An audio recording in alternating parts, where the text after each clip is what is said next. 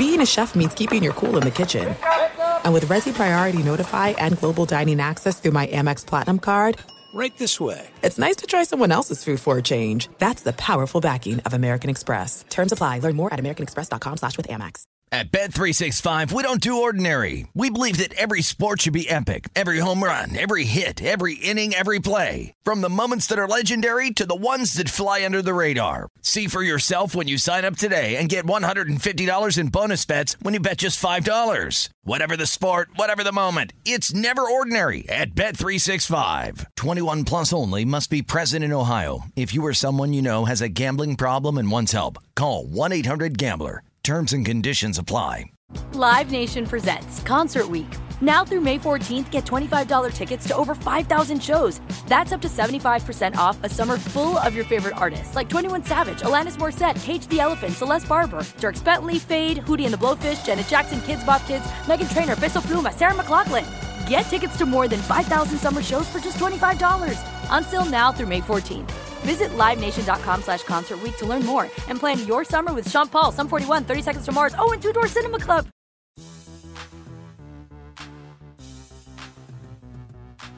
What's going on? Welcome into the Friday edition of the Pelicans podcast presented by SeatGeek. I'm Daniel Salerson. Greetings from the Footprint Center in Phoenix, Arizona. Tonight, the Pelicans are back after an all-star break as they take on the red-hot Phoenix Suns, who have won 8 in a row after defeating the Oklahoma City Thunder last night. Should be a good one. And to help me preview the game, Todd Graffagnini, radio voice of your New Orleans Pelicans, sitting right beside me as we wait for shoot-around here this morning. Todd, hope you had a great all-star break. Were you able to kind of wind down and relax a little bit? No question, Daniel. It happened at a very good time, but you get to recharge the battery a little bit. But, you know, when you get to the 5th and the 6th day, you're like, all right, we got to start playing basketball again. So, yes, ready to go. And what better place to start than the best team in the NBA is they're as hot as the sun, if you will. I think I just channeled my inner Daniel Salerson right there. But, yeah, 23 games left, man. It's a sprint now, but the good news is they're all going to mean something. So this is something we really haven't experienced in our 3 years, or my 3 years here. Looked like it was getting that way a couple of years ago, but then, of course, the pandemic happened. So really looking forward to the final stretch here. Yeah, of course, the Pelicans did not end on a good note as they've lost their last 2 games at home. And, of course, they're 1-4 with C.J. McCollum in the lineup. But obviously that is not because of C.J. McCollum. But I feel like you got to give this team a little bit of an adjustment period. And, look, they've had 5 games now. Do you feel like the adjustment period has to come to an end here? But with the 23 games left and 2 back of the Portland Trailblazers, now a game and a half back at the last night, I don't know how much time you really have here if you want to make that play at push. Yeah, that's the thing. I mean, the adjustments need to be made pretty much. I know they had a few days off for the All-Star break.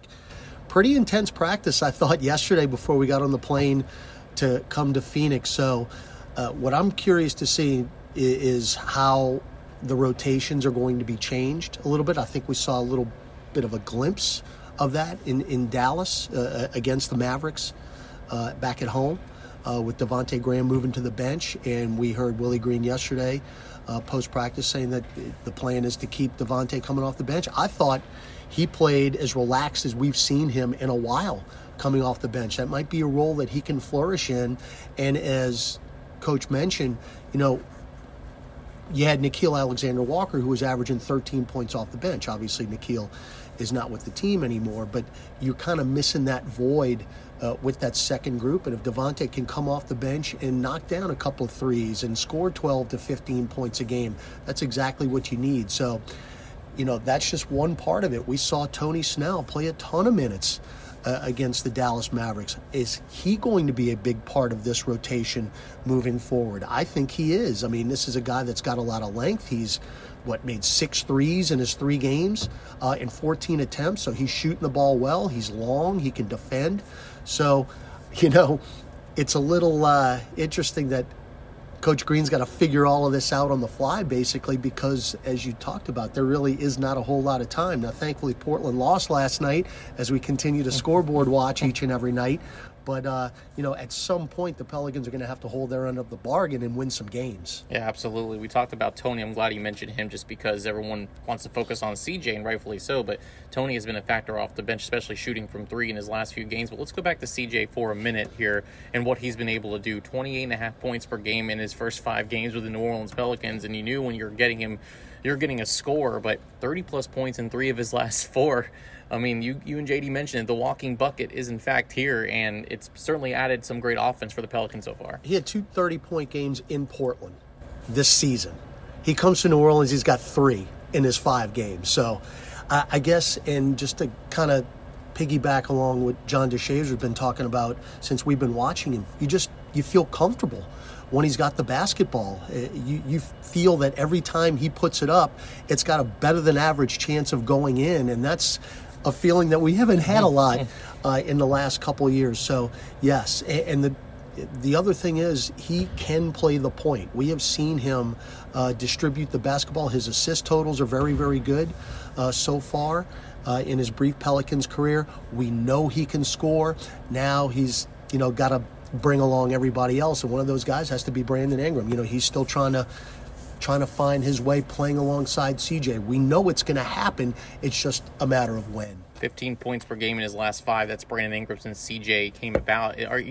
Is it just a little lack of hesitancy with him? Is it just more of you have 2 creators that are just trying to figure out how to play? Have you seen anything different from BI in these 5 games? I think the first game, I think Brandon was a little hesitant to put the ball up because he wanted to maybe step back and let CJ do what he does.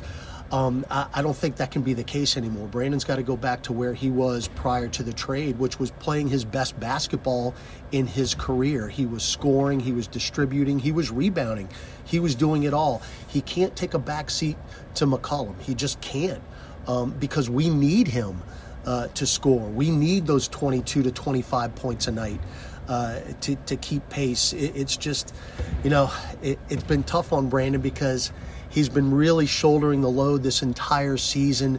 And then, of course, it looked like that we really had it figured out. And then, of course, the trade happens, and then he had to kind of start over again. But, that's life in the NBA. Absolutely. Do you feel like this team has kind of had to start over too? Or do you feel like, some of the momentum they had before the trade was lost a little bit, but not in a bad way? It's just more of you don't have a new team, but you sort of have a new team. No, it was lost a little bit. But again, everyone was just really sad to see Josh Hart go, and Nickeil, of course, but those are the things that have to happen if you want to make your team better in the short term and the long term. Remember, that deal is really for the long term as well.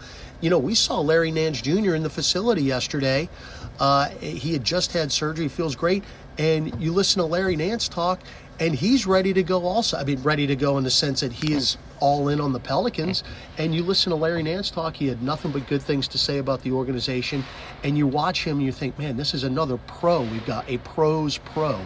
And I'm just really anxious to see this all come together at some point and make this run because, the cool part about this, Daniel, obviously we're playing Phoenix tonight. We're playing the Lakers on Sunday. But for the most part, a lot of the games left, these 23, are teams that we're going to be directly competing against for this play-in spot, which is Portland 2 times, which is San Antonio. I think it's right now it's a 3-team race for that last spot. Of course, what are the Lakers and the Clippers going to do? No Anthony Davis with the Lakers. It's going to be curious to see what they're going to do on Sunday night when we go in there. But man, it's going to be fun. I'm really, really looking forward to it, especially tonight, because look, you talk about measuring yourself up against a team. We watched that game last night with Phoenix and Oklahoma City. Oklahoma City played very, very tough. I mean, the final score was not indicative of how close that game was. But even with Chris Paul not playing for the Suns, there are no weaknesses. Devin Booker basically took over the Chris Paul role, played 38 minutes. He had 12 assists. He had a career-high 6 steals. There are no weaknesses. So you're measuring up tonight against the best team in the NBA, and I'm very anxious to see it. And not only the best team in the NBA, they also have the best bench in the NBA, which means the depth that they have, which brings you to your point of no CP3, could still mean no problem for this Phoenix Suns team. The good news is you do get them on the second night of a back-to-back, which hopefully can help the Pelicans. But you mentioned the Suns. Let's talk about the schedule a little bit for New Orleans. As much as what's weird is I read yesterday that The Pelicans had the most games against teams under 500 in the final 23 games, but they had the 8th toughest schedule based on winning percentage. And so it's a really funky last 23 games, and it starts with 2 tough games on the road, at Phoenix, at LA. You come home against Sacramento, who's still in the hunt. There are 3 get back in the loss column of New Orleans, I believe, but still are fighting for a playoff spot with Domantas Sabonis. And then you have the Utah Jazz coming into town. Then you're back on the road against Denver. You know they owe you one after what you did in Denver, and then Memphis Grizzlies. So as much as we talk about the schedule, it's not easy coming out of the break, which means these 2 games on this road trip, you got to at least steal one of these things. I agree. And off the top of my head, I want to say that we're over 500 with teams that are under 500, if you will. But the teams that are over 500, we just have not held our end up, and that has to change. We're going to have to start stealing some of these games. And, I mean, it would be a big-time win tonight. I mean, think of how hot Phoenix is. I mean, they won 8 in a row, 19 out of 20. I mean, that's just insane. But you can't tell me that we can't come in here and do it, especially, Chris Paul means a lot to this team in the clutch. Now, Devin Booker basically took the game over last night, but there's a comforting feeling with Phoenix when it gets down to the nitty-gritty because Chris Paul is always there to kind of take the game over. Well, that's not the case. Not saying that Booker's not capable of it, but on a night-in and night-out basis. So we'll see. But no, we're going to have to start winning some of these games that, on paper, the Pelicans are not supposed to win. That's how you make your hay. But look, I mean, San Antonio, we're tied with them right now. They own the tiebreaker. They own the tiebreaker. They have given us fits. I mean, just absolute fits, no matter who's on the court for them. So we're going to have to find a way to win a lot of games and get our way in. You remember the last time we were here? It was a long time ago, and I remember it for a couple of reasons. Being an Atlanta Braves fan, as they won the World Series that night, I was very happy. But this game was all Pelicans in that first half. They got off to a fantastic start, and then that guy, Chris Paul, took over with 18 assists. And you mentioned that fourth quarter. I think they doubled you up 36-18 in that fourth. But Pelicans came out, red hot, and I feel like that needs to be the key tonight, especially with a team on the back-to-back. We talked at the time, the Pelicans scored 36 points in that first quarter to the Suns 22. And look, I'm not a savant. I looked at the box score on the plane up here. But we had said at the time this was without a question the best quarter in that part of the season.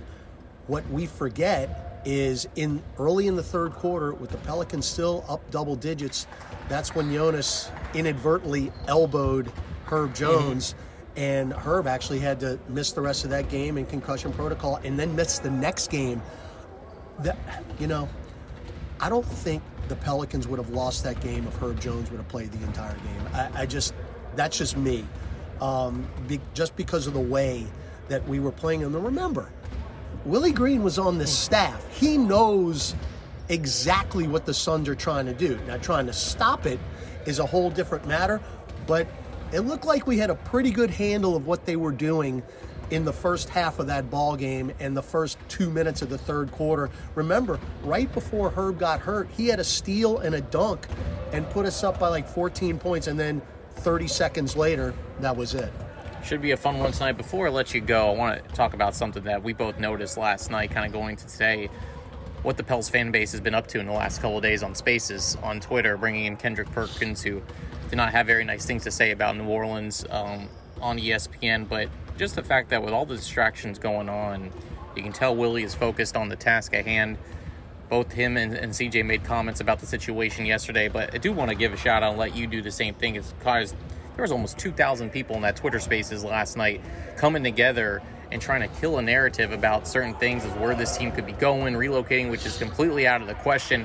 I was very impressed by how this fan base, how passionate they are, have been able to come together over the last couple of days and hopefully can carry that momentum into some wins here. I agree 100%, and just a shout out to everybody who participated last night. I just put that out on Twitter.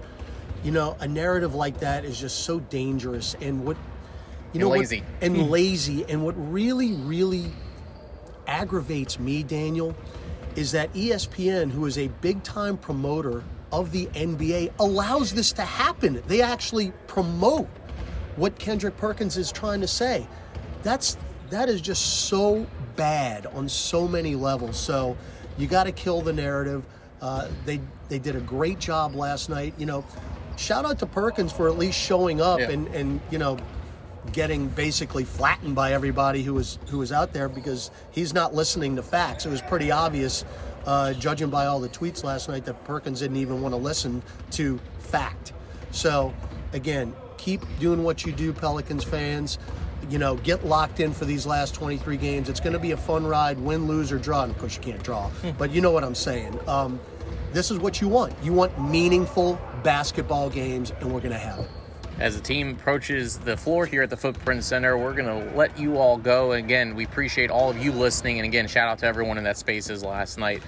Bring that energy for the last 23 games, as Todd mentioned, because it's going to be good. Tonight, 8 p.m. Central Time. If you're on the parade route, you can tune in to Todd and I. Starting at 7:30 p.m., it's the Pelicans and the Suns. Of course, you can watch it on Valley Sports New Orleans with Joel Myers, Antonio Daniels, and Jen Hale.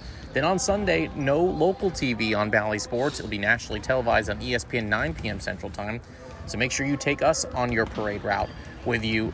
8:30 p.m. Central Time. Todd Graffney and I and Aaron Summers will have the call on Sunday. No podcast on Monday. We'll be traveling back until Wednesday. I'm Daniel Salerson. Thanks for listening to the Pelicans podcast presented by SeatGeek.